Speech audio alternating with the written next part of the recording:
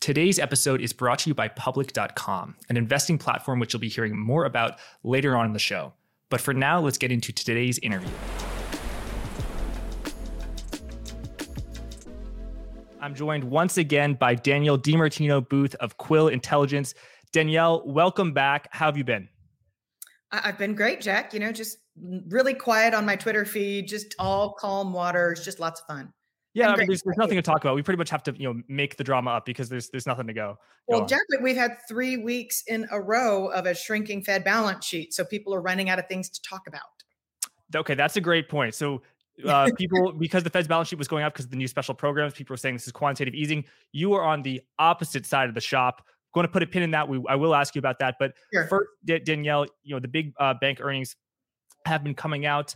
They look pretty good so far. So within the banking system, it seems that the negative effects are somewhat being contained. But what do you think are the broader effects on the economy? I'm talking about availability of credit. I'm talking about banks pulling back on their loans. And I'm just talking about the sort of decline in money and loan growth. So I think that's something that we have to pay really close attention to here, Jack. When you hear things like a CarMax come out and say, we're going to be tightening up our lending standards for our own proprietary financing unit, that's a red flag. And when you see Manheim used car prices start to come down, when you see the flip side of it, and nobody talks about this, demand for loans. The percentage at the beginning of April, according to Cox Automotive, this is Dealer Track. They track just individuals walking into dealerships and filling out an application to finance a car loan. When you see that that's down 23% year over year at the beginning of April, that's its own red flag. That's also households saying, no way I'm going to buy a car at these interest rates. I'm not even going to try. But we can talk for days about commercial real estate, but it's pretty apparent that refinancing is going to get very ugly very quickly, or we wouldn't be seeing more instances of companies walking away.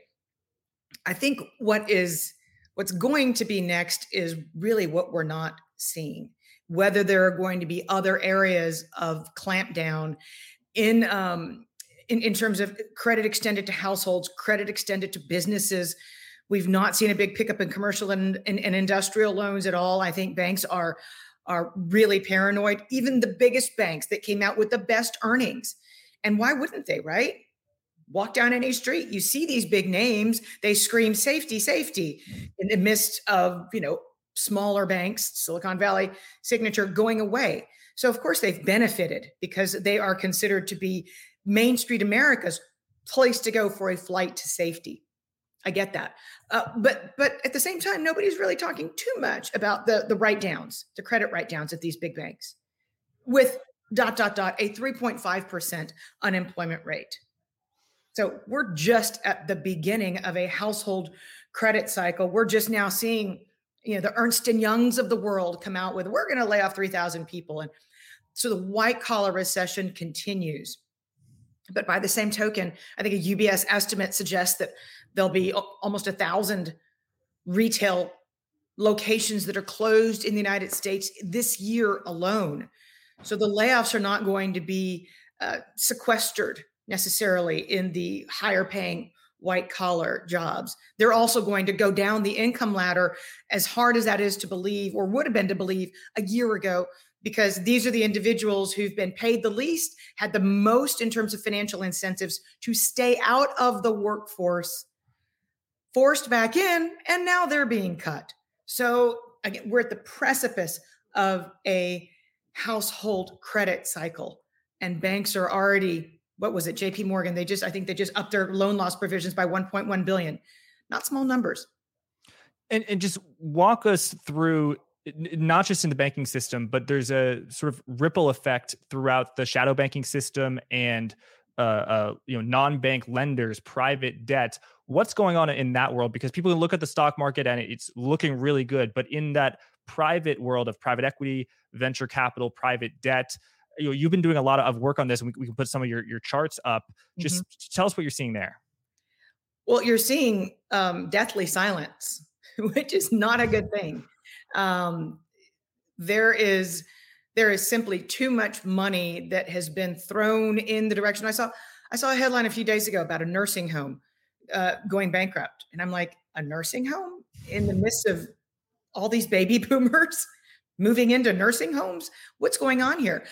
Uh, a lot of private debt that's been raised in recent years has flowed into smaller types of companies than we would normally associate with KKR, Barbarians at the Gate, the takeover of RJR Nabisco. In the absence of sources of funding for small mid-sized companies, you've had private debt step in. You've also had private debt. I think it's 1.4, 1.5 trillion dollar market that really didn't exist in 2000. You've also had this niche market that is now as big as the junk bond market. And right, let's contextualize this. This is not leveraged buyout. This is not venture capital. This is private debt. And we learned last week that Bloomberg had said, well, we've seen for the first time in years, we've seen the high yield bond market shrink to 1.4 trillion. First time we've seen shrinking in years. And yet we've got the private debt market that's as big as that. And last year in the fourth quarter, when the biggest investment banks could not do syndicated lending, the private debt market stepped in. So not only are they inappropriately on Main Street, but they're making loans that it's also not appropriate that they make. They're not in the middle of the market, which is what was originally conceived. If you were in a multi-billion-dollar takeover, then there was this couch industry that was born that was in between VC, in between leveraged buyouts, and now it's going to be a monster.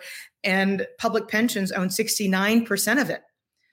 So that's one area that I'm looking at very closely, because the media maintains that this is going to be a safe haven on the private capital side. I say I'm not so sure. And then you've got true venture capital, which became a monster, just a monster in the last few years. We forget that the term unicorn was coined a decade ago. And when it was called a unicorn, it was because it was pretty darn rare to run into one of these things in your local forest. And the person who coined the term used the word rare. So it's rare that a venture capital, that a startup can get $1 billion valuation. And by the time 2021 rolled around, with the Fed keeping interest rates cemented to the zero ground, I mean, you could, they needed to put up signs on freeways, watch out for running unicorns crossing the highway. Don't hit one. There were so many of them. Right. And this is the chart we're showing right now, which is the birth rate of unicorns. At what point does a privately venture capital funded company reach that $1 billion valuation? Steadily rose from 2016 to 2019. You saw an absolute explosion, as you can see on the chart, in 2021 and particularly 2022, 2020. And it's not really happening a lot now. Danielle, connect that back to the Federal Reserve and the fiscal stimulus. And, some people don't like it when we call it money printing, but let's be real. It's money printing that occurred in 2020. Oh, gosh. Nobody denies that we had full blown, unchecked, unfettered quantitative easing in 2020, 2021, the likes of which, we haven't seen in forever.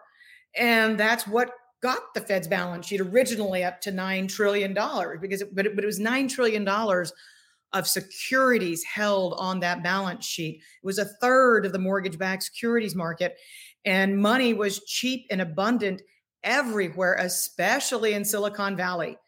And we had the SPACs, and there was just every celebrity, whether it was from Hollywood or from the NFL, everybody had an SPAC named after them, and money was just thrown. Everybody was a unicorn, and it seemed to make sense at the time, didn't it? And then it didn't. And then the Fed started raising interest rates, and then to add insult to injury, I think too much in industry. Then you have Silicon Valley go away. And all of a sudden, venture capital goes not just from being, well, gee, we can't exit, it's too expensive to exit. And the IPO market's closed, and the CLO market, the junk bond market's closed. How the hell are we going to get out of these things?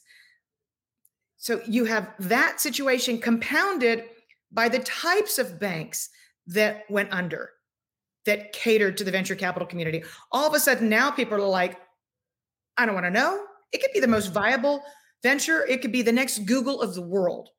But people now are just stepping back and they're saying, I'm not going to touch it if it's VC. Yeah, and Danielle, tell us what you've been seeing, what you've been hearing over the past month after the fall of Silicon Valley Bank, because we'll have a chart, we'll put it up in a bit, just of the venture capital money fund raised in 2022. And people think, oh, in 2022, the Fed raised rates, all these high value tech companies that went public in 2020 and 2021 collapsed in value. So it must have been a bad year for venture capital. And it was. But in terms of fundraising, actually more money was raised in 2022 than 2021. So are we having kind of a delayed effect here where sort of the roosters is chickens finally come home to roost? We are. And in fact, the irony was, to me at least, the most ironic headline that I've seen in the last year. I mean, look at the deal count that you just put up in 2021. So the money was getting raised and the deals were getting done. In 2022, the money was getting raised and the deal flow slowed appreciably. So far in 2023, crickets. So, but that being said, venture capital firms are sitting on upwards of $500 billion of dry powder. It's a lot of money that is sitting there waiting to be pumped into private ventures and startups in a situation where, if you're a general partner, how do you conduct due diligence? How do you say, given valuations are coming down as quickly as they are, where a firm should be funded? So this is a very tenuous situation at best. And yet, to your point, let's draw a parallel to Blackstone raising a $30 billion real estate fund last week. Again, these are the vestiges of public pensions having to deploy or being told they need to deploy money. And that's what we typically see when we're at the beginning of an unwind cycle. So all those massive deals that were done in 2021, 2020, 2022, you don't know how big the write-downs are going to be. You just know that they're going to be written down. Right. And how much amelioration is done by the fact you have a lot of dry powder in venture capital and private equity? You said Blackstone just raised this large $30 billion fund. If valuations are coming down, the sector needs to refinance and re-injection of liquidity. If there is a lot of dry powder, that could make that transition a little smoother. No, what do you say to that? The possibility that private equity bails itself out is there. We've seen a few headlines to that effect.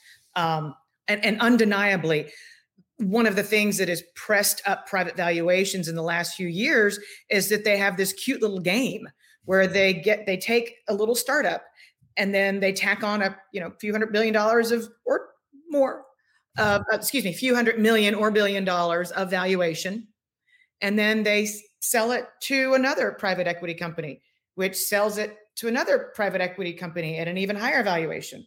So we could see that game continue.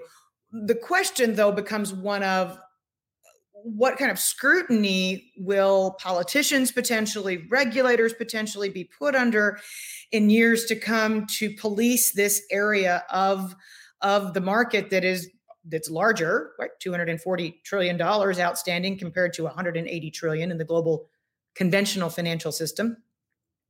But what happens if the worst case scenario comes to pass?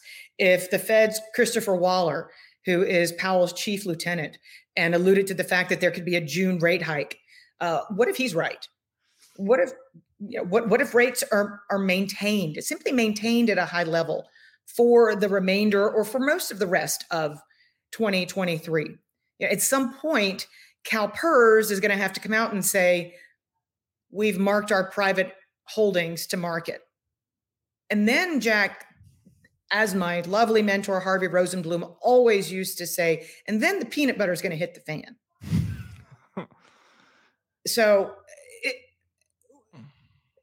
I get that private equity can buy itself some time because it's got all of this dry powder. But by the same token, I worry about how much latitude that they're going to have to continue being the ones who make the rules in an environment in which interest rates are maintained at a high level and quantitative tightening continues, which again, that shuts down.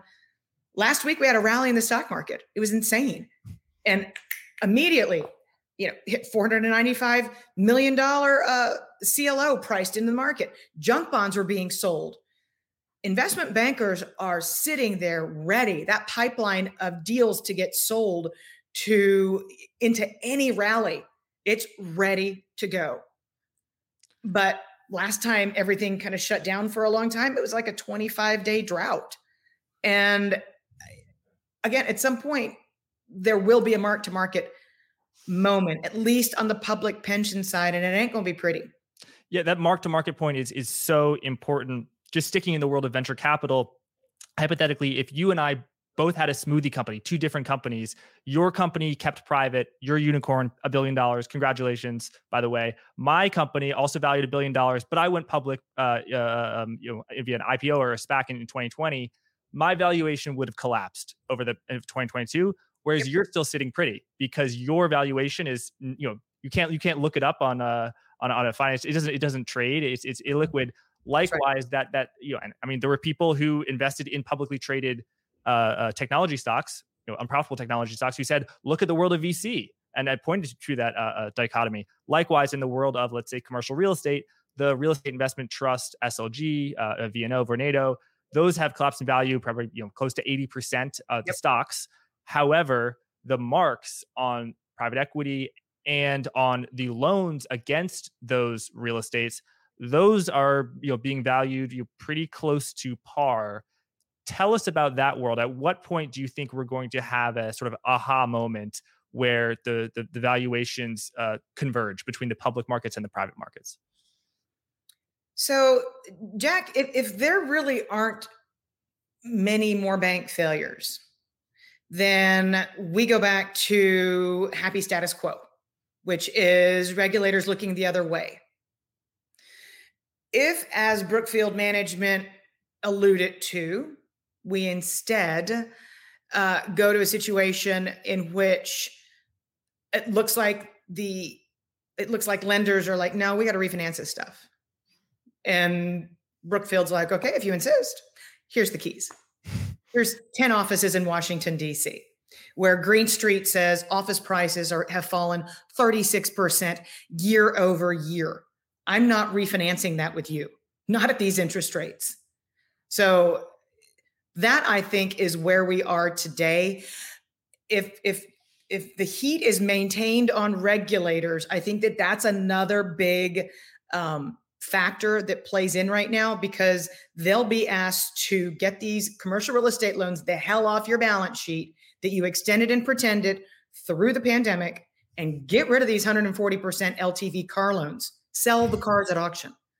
But I think those are the two areas that to me run as corollaries to the day that bank regulators were forced to tell the banks to write their subprime holdings down a generation ago. So if there aren't any more bank failures, maybe the regulators continue to play nice.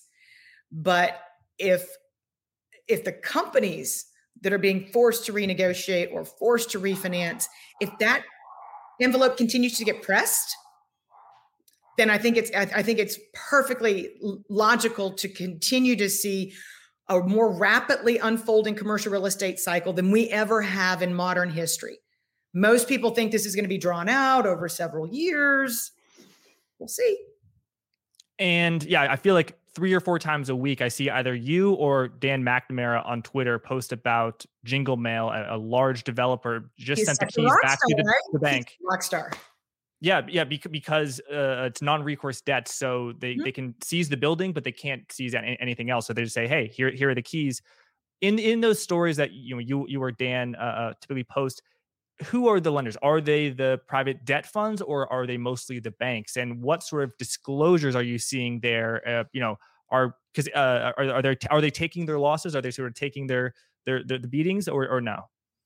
Well, in most cases, these loans are going to go into special servicing, and that actually buys a lot of time for there to be a workout. So it's extremely complicated.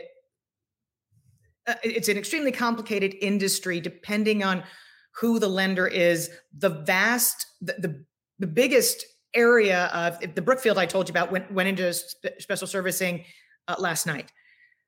But the biggest area that has to be rolled over this year is into CMBS. And you typically do get a few years once the property flips from the holder to the special servicer. They typically have a way to try and work through that. And obviously the hope is that they're given enough time for interest rates to fall. But you still do not want to see spiking special servicing rates, because again, this is another sign for, to go knock, knock, knock on somebody. There was a bank in Massachusetts that reported a few days ago. Client sent me their balance sheet, and he said the bulk of their commercial real estate loans are high-rise office properties in San Francisco. I said, what? This is a small community bank in Massachusetts. What are you talking about? That's why I think we could see fire sales sprinkled with, we'll work it out in special servicing. If you've been listening to Forward Guidance, you probably know that treasury yields have been surging. Right now, you can get a 5.1% yield on your cash with treasury bills. That's pretty good. It's even better than what you can get with a traditional high-yield savings account. So owning US treasuries is great, but buying them is super complicated, or at least it was. You used to have to go to a bank or navigate a government website that looked like it was designed in the 90s. Thankfully, investing platform Public.com has changed all that with the launch of treasury accounts. Now you can move your cash into US treasuries right from your phone. And you can do it with the flexibility of a bank account. There are no minimum hold periods or settlement delays. In other words, you can access your cash whenever you want. And the best part is that because it's government-backed treasury bills, it's an incredibly safe place to park your cash. Public.com will even automatically reinvest your treasury bills at maturity, so you don't have to do anything to continue growing your yield. So to get that 5.1% yield on your cash, go to public.com/forwardguidance to move your cash into a treasury account today. Thanks, let's get back to the episode. Yes, and fire sales are not good on illiquid assets because, if you have to sell it, you can take quite a hit. Danielle, this commercial real estate exposure is quite targeted to the smaller banks. So we've got a chart. We'll put it up now. On the left, we've got the large banks exposure to commercial real estate in blue, and the small banks exposure in red. And as folks can see, small banks make up a disproportionate amount of loans to commercial real estate. They also make up a disproportionate amount of deposit flight. People are tend to be withdrawing money from these regional banks and putting it in JP Morgan, Bank of America, the big globally systemically important banks. How do you see this playing out?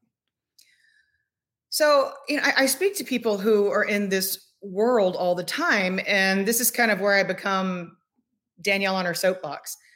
I think we need to find a way to potentially have the FDIC absorb some of these loans,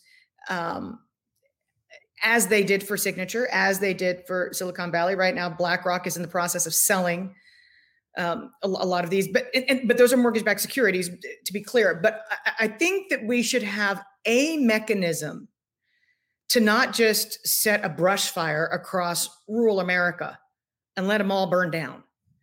Because judging by Treasury Secretary Yellen's attitude in front of Congress a few weeks ago, that was, it seemed like, the game plan. Just let them go. The United States is overbanked. I hope that politicians throughout the country look at the chart that we're looking at right now and see that the reason that smaller banks took a nosedive into inappropriately high shares of commercial real estate on their balance sheets is because Dodd-Frank required them banks with $10 billion of assets in it, to require them to do overly onerous stress tests. We can let Silicon Valley Bank off the hook, but you little guy, you still have to comply with the stress test until 2019 when they eased that off. But in that interim, for almost a decade or so, you had small banks trying to do whatever they could to offset the overhead cost of complying with the Fed's stress tests. Somebody finally woke up and said, gee, this just seems like a bit much for a small bank. And they let that pressure off, but the damage had already been done. So, it's not a matter of moral hazard or is the Federal Reserve going to open up? Because we're not talking about Harry and Meghan's lifetime savings here sitting at Silicon Valley Bank. This ain't them.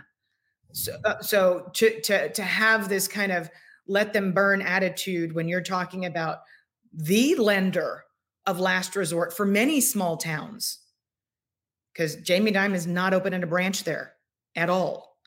So to talk about it with such bravado, we can just let them go. The country's overbanked. I think that's. I hope that there are bank regulators right now watching this and listening to me, because there are many people who have thought through this and have solutions where the FDIC can come in and make sure that there is not, as I said, a brush fire across rural America. Thanks, Danielle. Let's move on to the auto loan market. Yeah. If car values keep rising, auto loans kind of by definition are going to be good because the collateral is more valuable. But if they fall, you get the opposite effect. There was a time we spoke in late October, early November of last year where you were quite worried about the auto market. And I know auto prices have kind of gyrated all over the place. It's hard for me to follow it unless you follow it regularly. What are you seeing there? I know you said CarMax reported recently, and I believe Ally Financial reports tomorrow. What are you seeing there? The craziest thing about car prices, to your point, is that we've seen new car prices decline for 3 months in a row, but they're just now under MSRP. And what's that? Sorry. That list price. Oh, okay, yeah. Manufacturer's suggested retail price. Mm-hmm. So it took 3 declines in prices to even get buyers to be at retail. So they've been paying above MSRP for the 19 months that preceded this.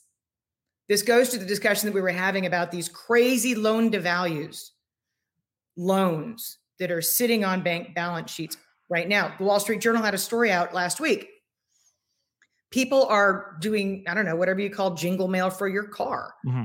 People are walking away from their cars, used cars, because they bought it out of desperation. They paid way too much for it. Their payment was too high, and the transmission fell out. Something major. And it is a $2,000-$3,000 repair. I had to I gave the car back.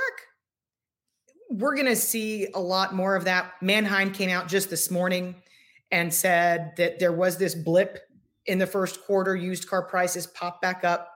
They're starting to come back down because income tax refund season was a disaster. So Christmas in Carland was canceled. So now you've got used car inventories exactly where they were in 2019 with falling demand and car prices falling for new and used, and a lot of loans that are sitting out there where the balance of the loan is worth way more than the car. So, and again, this is going to become a very societal thing, because you can Google repo man shooting. Yeah, see, but you can Google it. Wow. And people get really upset when you take away the means by which they're going to get back and forth to work. I had somebody today blow my hair out. Did she do a good job? Definitely. I suggested to her that there was a freelance opportunity for her, but that it was 20 minutes north. And I could throw her name in because she did such good hair. And she's like, I really can't right now. I'm Ubering. I said, why are you Ubering? She said, well, I live really close to here, but my car's broken down and my car payment's too high. So I'm Ubering back and forth to work. So I can't take any gigs that are far away because I can't afford the Uber. It'll offset what I make on the gig. And I'm like, okay, well, let me know. Wow. But she's not alone. She's not alone. She's not going to be alone. We made if you look at the statistics, you see people between the ages of 19 and 29, and then people between 29 and 39 took out ungodly amounts of car debt since the pandemic hit. These are real human beings, and it's going to get ugly if they lose their cars. Exactly. And if you take out a loan when car values are very elevated at 70% loan to value, but then the price of your car gets cut in half, suddenly it's 140% loan to value. So loans that don't seem irresponsible can become so if the collateral values fall really sharply. Okay, so that's auto. Should we talk about housing? Yeah, let's talk about housing. Danielle, what are you seeing there? I don't follow housing, nearly as closely as you do. But I know there's been a slight pickup in some prices, but something tells me that you're a doubter of this housing rebound narrative. What are you seeing?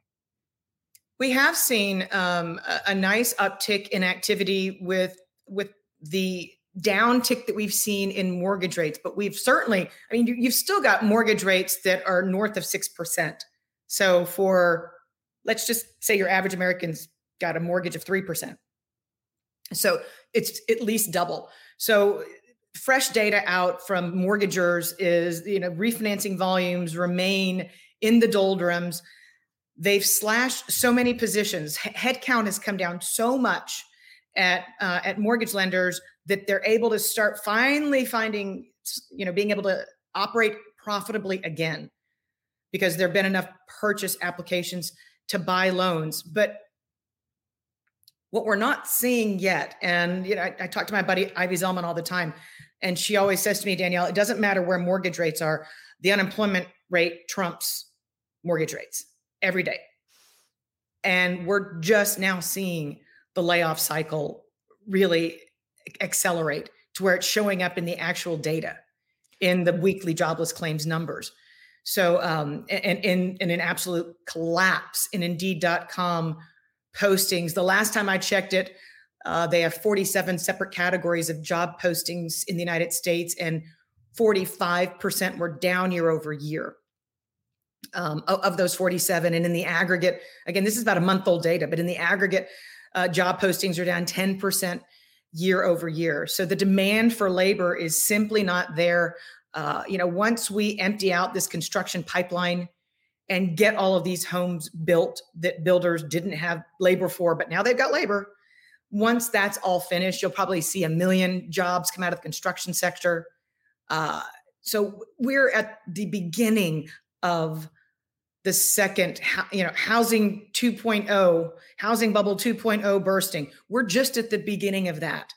And Airbnb got so out of hand, so out of control, not putting a governor, not putting a cap on how many homes could be purchased to be rented out, short-term rental, that right now it's simply a matter of, even though there's still some demand in that market, it's come off, but the supply situation is just out of control. And so you read funny stories, 30% of this city's rentals sit vacant. That doesn't last for indefinitely, especially if it's not one of these Airbnb, VRBO jocks who are sitting on multiple mortgages.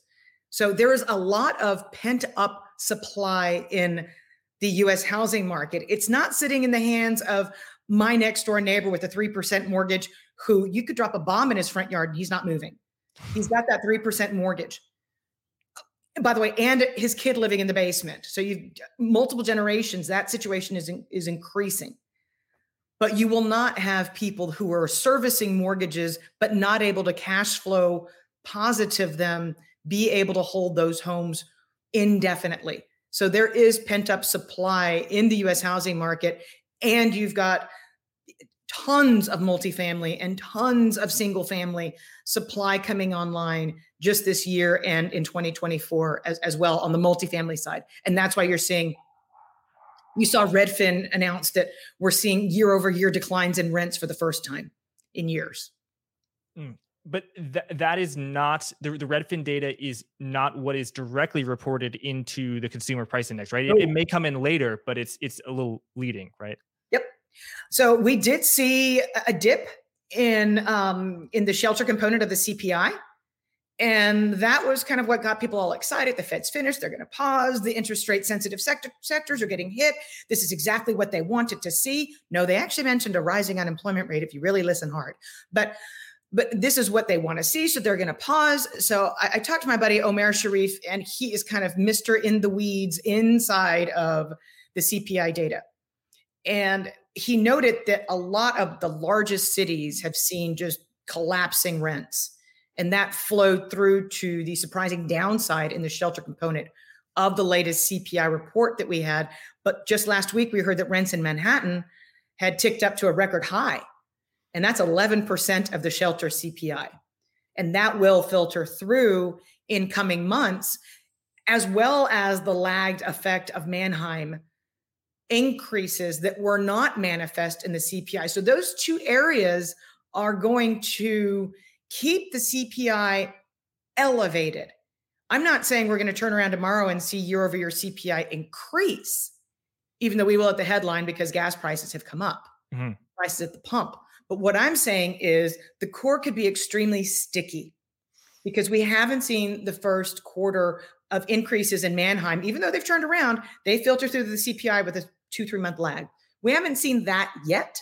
And we haven't seen the effect of New York City rents being at a record high filter through to the shelter component. So I expect to see some steadiness in those inputs, which will not be friendly because it won't be pulling the core down, and it will be giving Fed officials the latitude that they need to say, maybe June's a good idea. We'll see. Happy summer. Yeah. So the somewhat grim economic outlook that you've been sharing us throughout this interview, it sounds like if not a deflationary cocktail, then a disinflationary cocktail. Then when the economy goes into a recession, typically inflation falls. Sometimes it falls sharply. Help me square that with the somewhat sticky core inflation outlook that you just said. Is it sort of, you think it will be sticky for a few months and then it will really go down? Well, the problem is come July, we hit base effects. That last time we were having the base effect discussion, we were talking about base effects pushing up the CPI, pulling down the CPI to too great of extent. Now we're talking about the CPI printed at such a high level that it's going to be hard for it to go up year over year once you start comparing it to those absolute all-time highs back to 1981. So you're building on a higher base starting this summer. So, you could end up seeing, I don't want to say artificially high prints, but you're still going to be coming off such a high base that you could see maintained pressure in CPI, even if disinflation is working harder. That makes sense.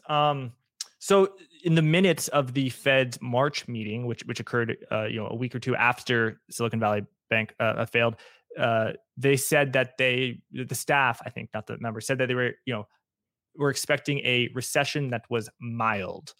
What do you make of that outlook? And yeah, I mean, just the thought that they actually shared that, because people talk about the Fed all the time, but it's rare that they sort of let something slip. And once they release that into the public forum, they're kind of sending a message. Yeah, I mean, I was only there for 9 years, but it was kind of a no-no to mention the R word in public, or even put it in a minute, or a statement, or the chair being at the podium. I think that this is code for telling markets that until the unemployment rate is rising, and we've seen the unemployment rate be extremely sticky because the Bureau of Labor Statistics, what they're adding with the birth death model, hat tip to Mike Green, because a babysitter is being qualified as an entrepreneur who started a business just because she's got to report her Venmo. So what we're seeing at this inflection point coming out of the BLS is just garbage data. Doesn't matter. The Fed's going to lean on it. And I think the reason they are saying the words mild recession is because they're going to fall back on that to maintain quantitative tightening. The day they meet, it looks like we're probably going to hear about a $50 to $60 billion runoff in treasuries off of the Fed's balance sheet. I think that the reason they're saying mild recession is for them to be able to say, well, the unemployment rate's not that high come the June meeting. So we're going to raise rates one more time because inflation appears to be kind of sticky over here. Whatever it takes to give them license to keep quantitative tightening running in the background, keeping Janet Yellen up at night. At the next Fed meeting, in early May, if you were a reporter, what question would you ask?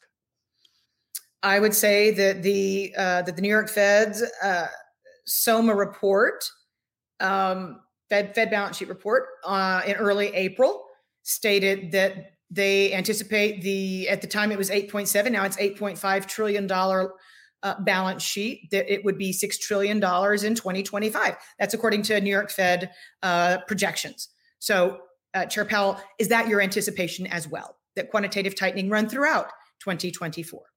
And pause when you get to $6 trillion. Explain to the audience why that's such a poignant question, and why, if you were in Jay Powell's shoes, answering that would be pretty tough. He would melt. The press pool is gagged. They're not allowed to ask him that question. It doesn't matter that the New York Fed's report is a matter of public knowledge. But how critical that is has to deal with the fact that we are looking at M2 growth that is only rivaled in the period of 1929 through 1933. In 1929, M2 growth for the year was 0.0%. And then going into 1930, it went negative, which it did in last November here in the United States. It did go negative November of last year, year over year, for the first time since 1930. And then it proceeded to go down double digits, negative, into the teeth of the Great Depression. If the Fed believes that it can continue to shrink its balance sheet and press M2 down to that level, then, Jack, we ain't seen nothing yet. And that's the point that people need to appreciate. In those years, by the way, beginning in 1930, 31, 32, you had negative year-over-year prints on headline CPI.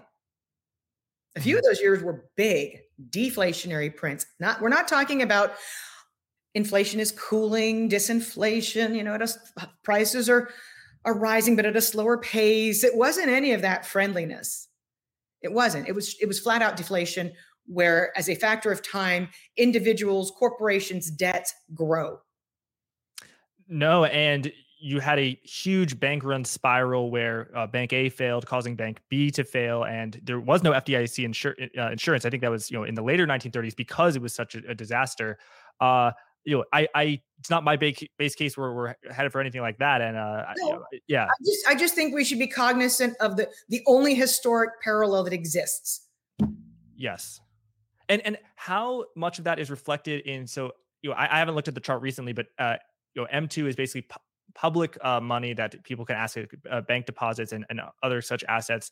Whereas what the Federal Reserve controls is the monetary base, just how many reserves are in the system, which are the assets of commercial banks, the liabilities of the Fed, in the same way that bank deposits are the assets of people and companies, and the liability of commercial banks. So they are related. On this, didn't I? Did the whole balance sheet thing. It's a good feather. Yeah. You did. So they are related. So M2 explodes higher when you do quantitative easing, even though the Fed does not control M2. The banks are going to buy back the bonds, and we know the banks bought back the bonds because that's why they have all these unrealized losses in 2020 from individuals and companies. And then that's so deposits are going down. Tell us, how do you think this is playing out, and particularly the debt ceiling? A lot of people's big risk, Danielle, is that the government is not going to raise the debt ceiling, and the full faith and credit of the United States Treasury is under question. That obviously would be horrible. But there also is a risk, if the government does what they're supposed to do, that Treasury Secretary Janet Yellen has a huge refinancing wave that sucks tons of reserves out of the system. Walk us through how you're thinking about this. So until the most recent weekend, I was just thinking about this in the terms that you just described.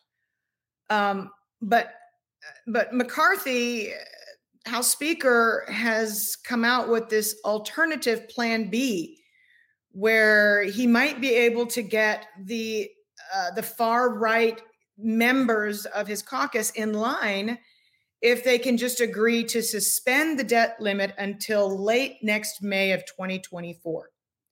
So you got the clock ticking in the background really loud because you're T-minus less than 5 months away from election day in the United States.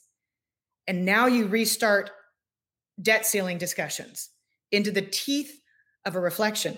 This might be the only hope that McCarthy has of keeping the gavel. Because if the four holdouts who insisted on 15 votes to give him the gavel in the first place, if they refuse to move, and the Biden administration appears to be refusing to even have a discussion with McCarthy. So if they refuse to move, then we just go down to the wire. And maybe we close a lot of things. The parks, the museums, the Department of Education is shut down, the Department of Energy, whatever's not in our national security interest. Because we only need $55 billion a month or so, probably $60 billion now that rates are higher, to service our debt. So it's not a lot of money that we need. But let's just say this presses into the fall, okay?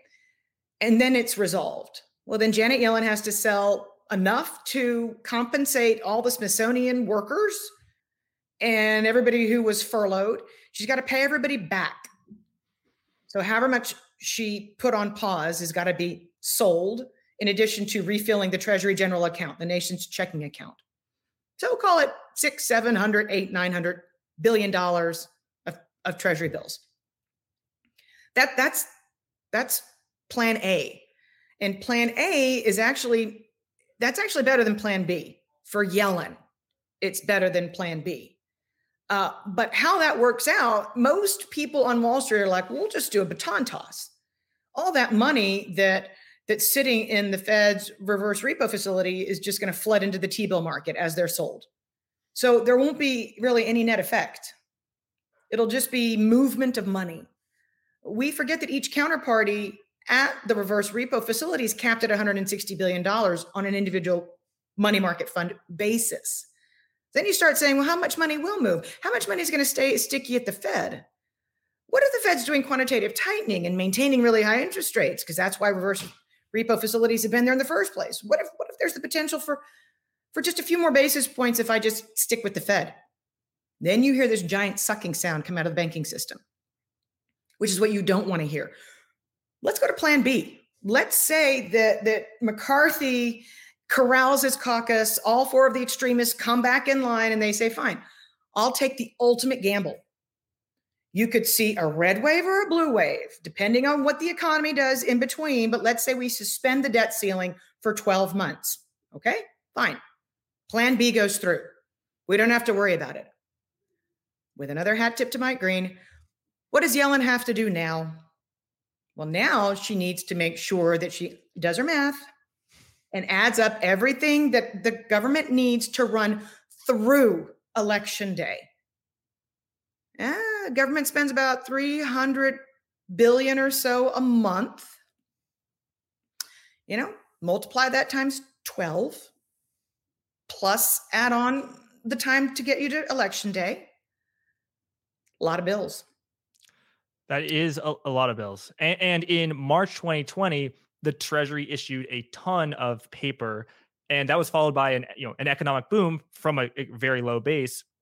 But the thing was, the Federal Reserve was doing a ton of quantitative easing. So it could reserves in the system actually went up. Whereas now, if they're still going to do quantitative tightening, they will go down, especially if the money doesn't come out of the Fed's reverse repo facility, which is kind of like a somewhat of a black hole. Although money can leave it, and that's the vision of the hopeful people that the money's just going to it was parked there. The excess money is going to come out. But as our mutual friend Joseph Wang likes to say, it's like different pipes. It's like you drink water and it goes down the air pipe. It's not just a sort of a one-way street. It's not, and again, you have to bear in mind that not every participant in the reverse repo facility is alike. Some are much bigger than others. And some might take $100 billion at a time and buy treasury bills, but some might not. So there's nuance there. There's nothing that is ever a sure thing, a true sure thing about the plumbing of the financial system and the ceiling and floor facilities that the Fed is set up in the midst of quantitative tightening, as Yellen might or might not have to go to market. But the idea that if there's a suspension, she would be pressured to keep enough money to not shut the government down right in front of an election, there's some logic there. But again, the more she has to sell, the more pressure there's going to be, maybe the longer and deeper the recession is. It's so hard Jack, we can't draw parallels to 2011. We can't. Market came ripping back. Yep. After that last debt ceiling standoff. We can't, as you just say, draw parallels to when Mnuchin sold 1.1 trillion. We can't, because the Fed was doing QE at the time. There's no parallel historically that can be drawn. What we can draw parallels to is the last time M2 was contracting at the rate it is, which was in 1934. Danielle, that brings us to something that I actually learned from you, but the Bernanke doctrine. Ben Bernanke, Fed chair during the Great Financial Crisis.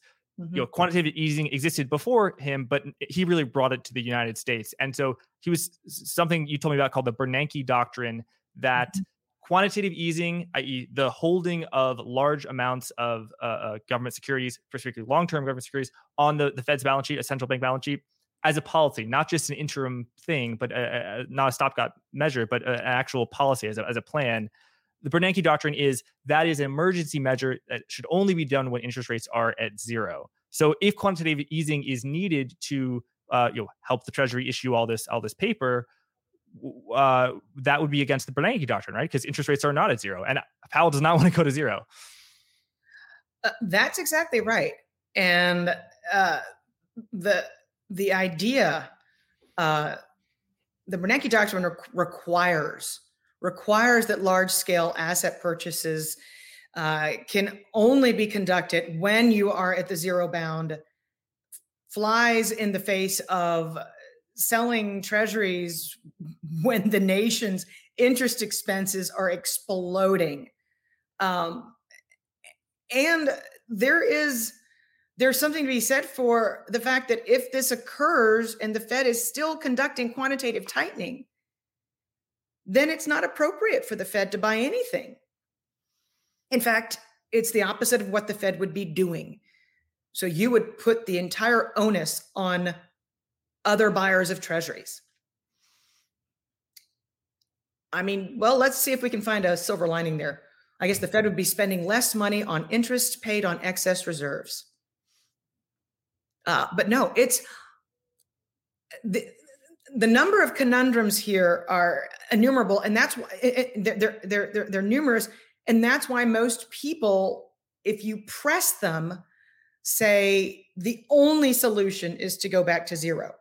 The only solution is to go back to large-scale asset purchases, because when you ask a question to me like you just asked, and there's ...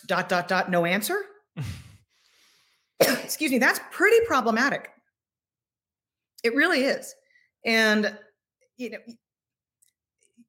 John Williams, former head of the San Francisco Fed, head of the New York Fed now, who's in charge of that markets desk, he was on board for the Bernanke doctrine. He certainly was in that dovish camp before, but it would be his open market operations desk that would be conducting quantitative tightening while the Treasury was flooding the system with fresh sales of treasuries. Again, I think anybody who thinks that there'll be an elegant outcome is just deluding themselves, because this is nothing unlike anything we've ever seen. And to listen to Powell, or to not hear the press pool ask about quantitative tightening, which tells you that the press pool has been gagged. Sorry, it's how it works, folks. If you're not allowed to press him on quantitative tightening, that means that he has every intention that it's just going to keep going. And he has said, I will not help Janet Yellen resolve the debt ceiling. And there's some people who doubt Jay Powell when he says that. You don't. You take him at his word. He wants to kill the Fed put. He does, and he does not really care that much about the fiscal situation of the Treasury, and it's not officially his job to care.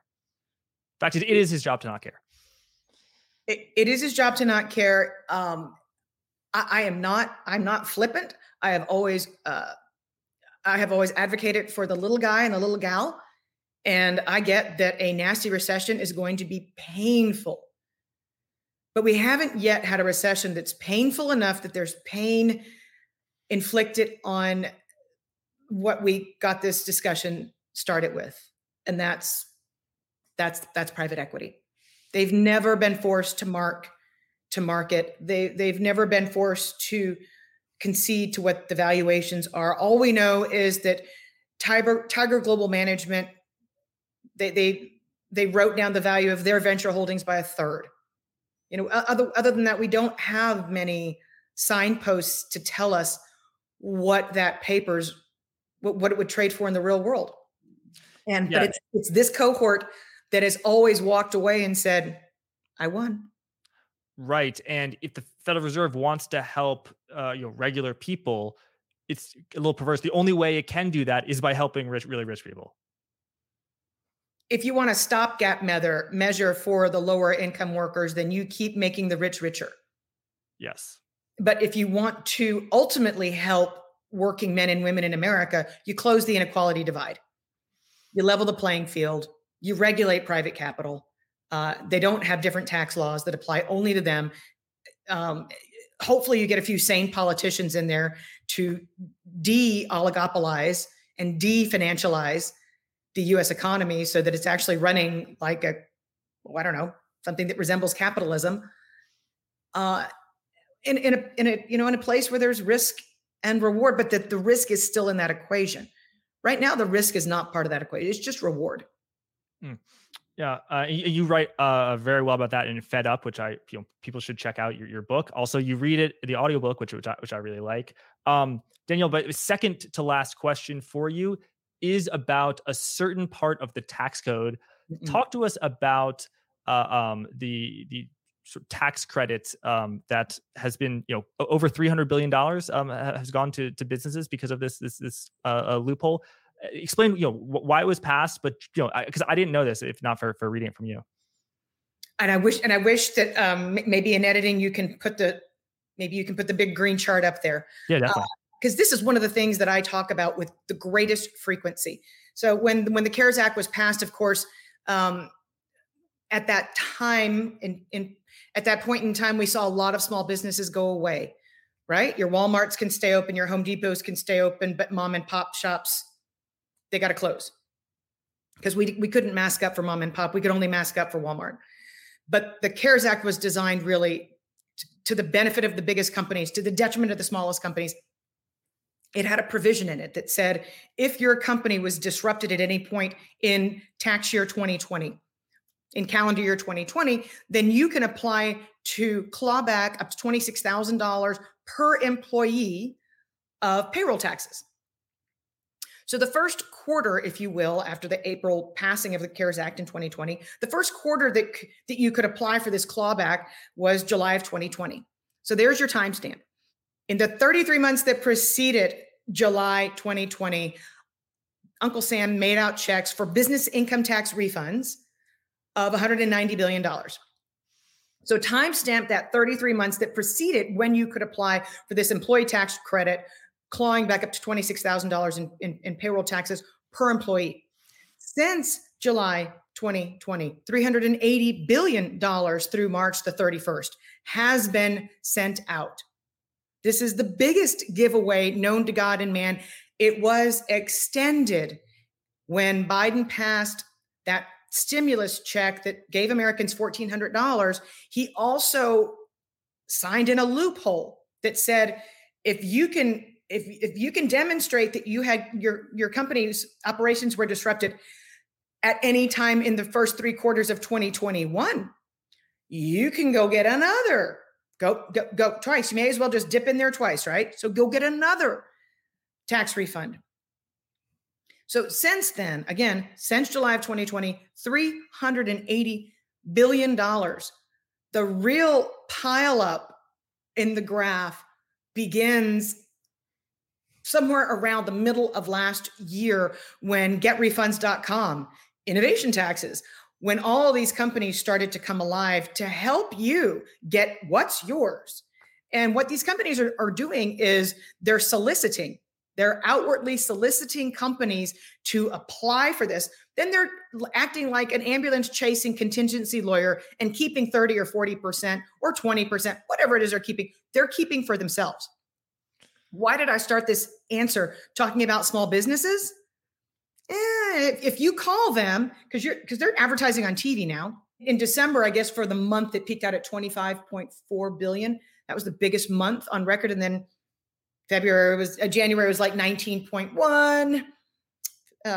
February was 14.6. Then in March, it ticked back up to 15.9. We're talking about billions of dollars sent out to wealthy Americans. Why wealthy? Well, if you call one of these places that's doing this service for you, but you've only got a few employees, their take isn't big enough. And by the way, it's not their take. Every single penny of refunds, if you truly qualify, if you were a restaurant owner in Los Angeles in 2021 and they truly closed you down and you kept your employees on the payroll, chances are these people aren't going to help you. They can't collect a big enough fee. And this has gone on in the background. It fully explains why the sell side, which I don't think the sell side knows this exists. All the sell side knows is that at some point when that last stimulus check went to working American families, when that last child tax credit in December the 15th, 2021, hit Americans' bank accounts, that they just know that goods spending was handed off to services spending.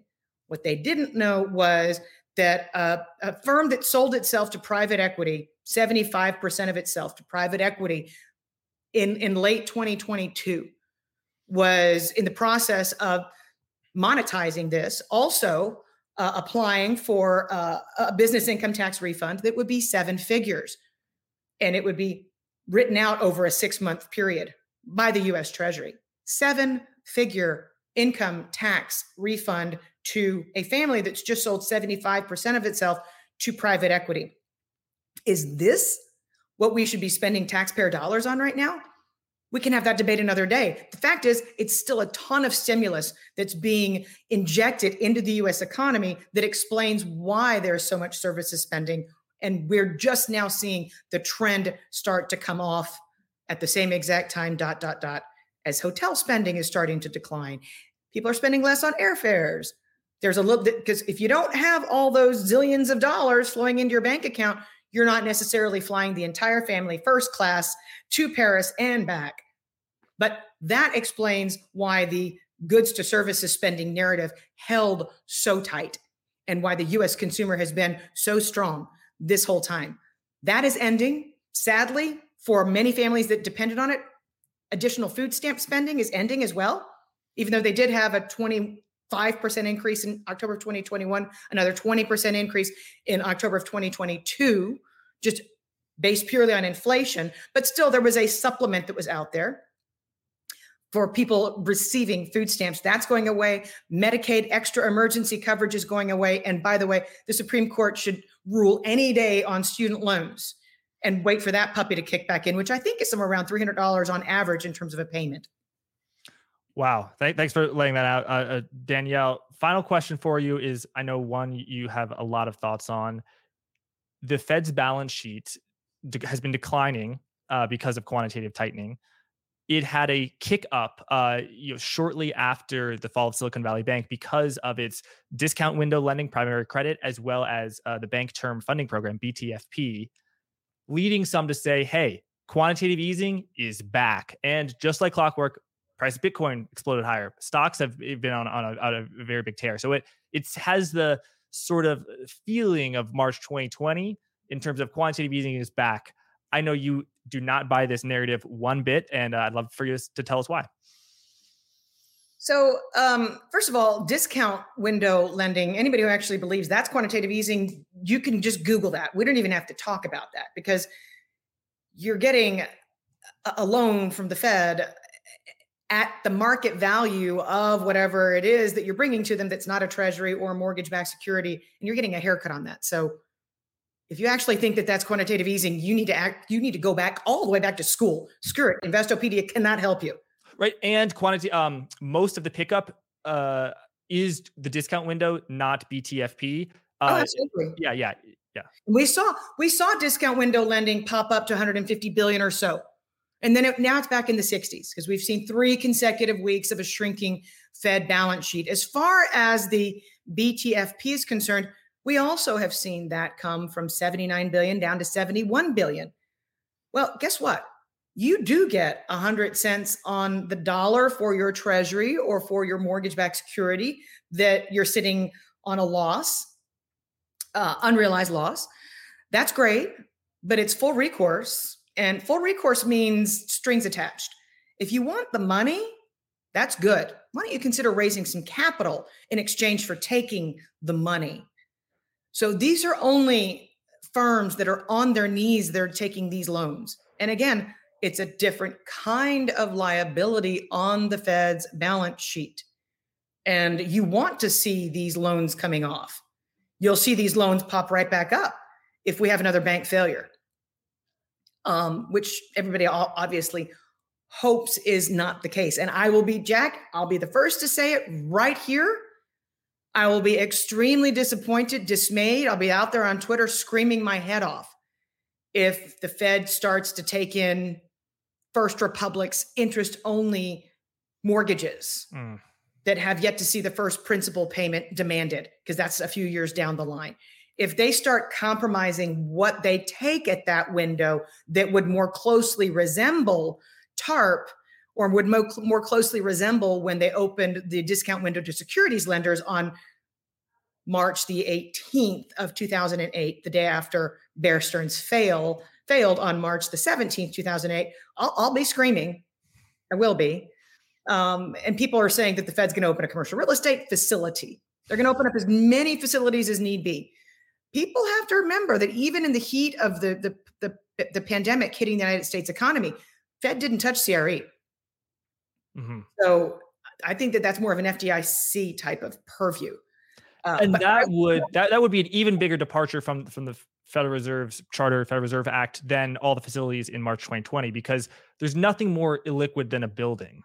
Like, you're supposed to own, people in the 1930s and 40s were mad when the Fed started owning treasuries, but you can't own a building. The Federal. No. And I think that Fed officials know that, and I think that is why when Janet Yellen was able to go back and once again testify in front of Congress after she'd taken her foot out of her mouth for saying, let all the small banks die and let them eat cake. The day after, when she testified again, she said, you know what? This is an act of Congress. This doesn't have anything to do with me. Something this big needs to be congressionally litigated. We need to bring that into law. And I really do think that that's the case if you're going to get anything that's quote unquote blanket. Right. Well, Danielle, it's been a pleasure having you here. People can find you on Twitter at DiMartino Booth. And so a lot of the charts that we put on screen today, in fact, all of them were from Quill Intelligence, and actually the Quill, which is your institutional product. You also have the Feather, which in our previous interview we talked about. So what's the website, Danielle, where people can find out more about that? So, come to DiMartinoBooth.substack.com. And if you're interested in our wider array offering that we have for our institutional clients, private Twitter feed, the weekly, we send out investable, actionable ideas every morning. There's a Saturday piece that I publish, my intelligence briefing. So if you're interested in that broader offering, then once you're at DiMartinoBooth.substack.com, you'll see you'll see a click. You can click over to the bigger website. Thanks, Danielle. People should check that out. Danielle, just if you could summarize your views, I think your economic views on, let's say, March 9th, the day before the fall of Silicon Valley, was economically things were not looking great. But it's my sense that you really think this will cause a change in bank behavior, bank lending, that there will be a credit crunch. And of course, credit is really the fuel for GDP, growth, the labor market, and everything. So can you just give us a sort of final word? I do think the word credit crunch is appropriate. People are not feeling it overnight. You're not seeing What you're not seeing is junk bond issuance stop completely. You're seeing that when we do have rallies in the market, hell, we just had a target date rebalancing, right? End of the quarter, end of March. So money physically was forced into the stock market. So we're seeing a lot of flow action. But as long as you're seeing levity in the stock market, you're seeing this CLO price, that high yield bond sold. I get it.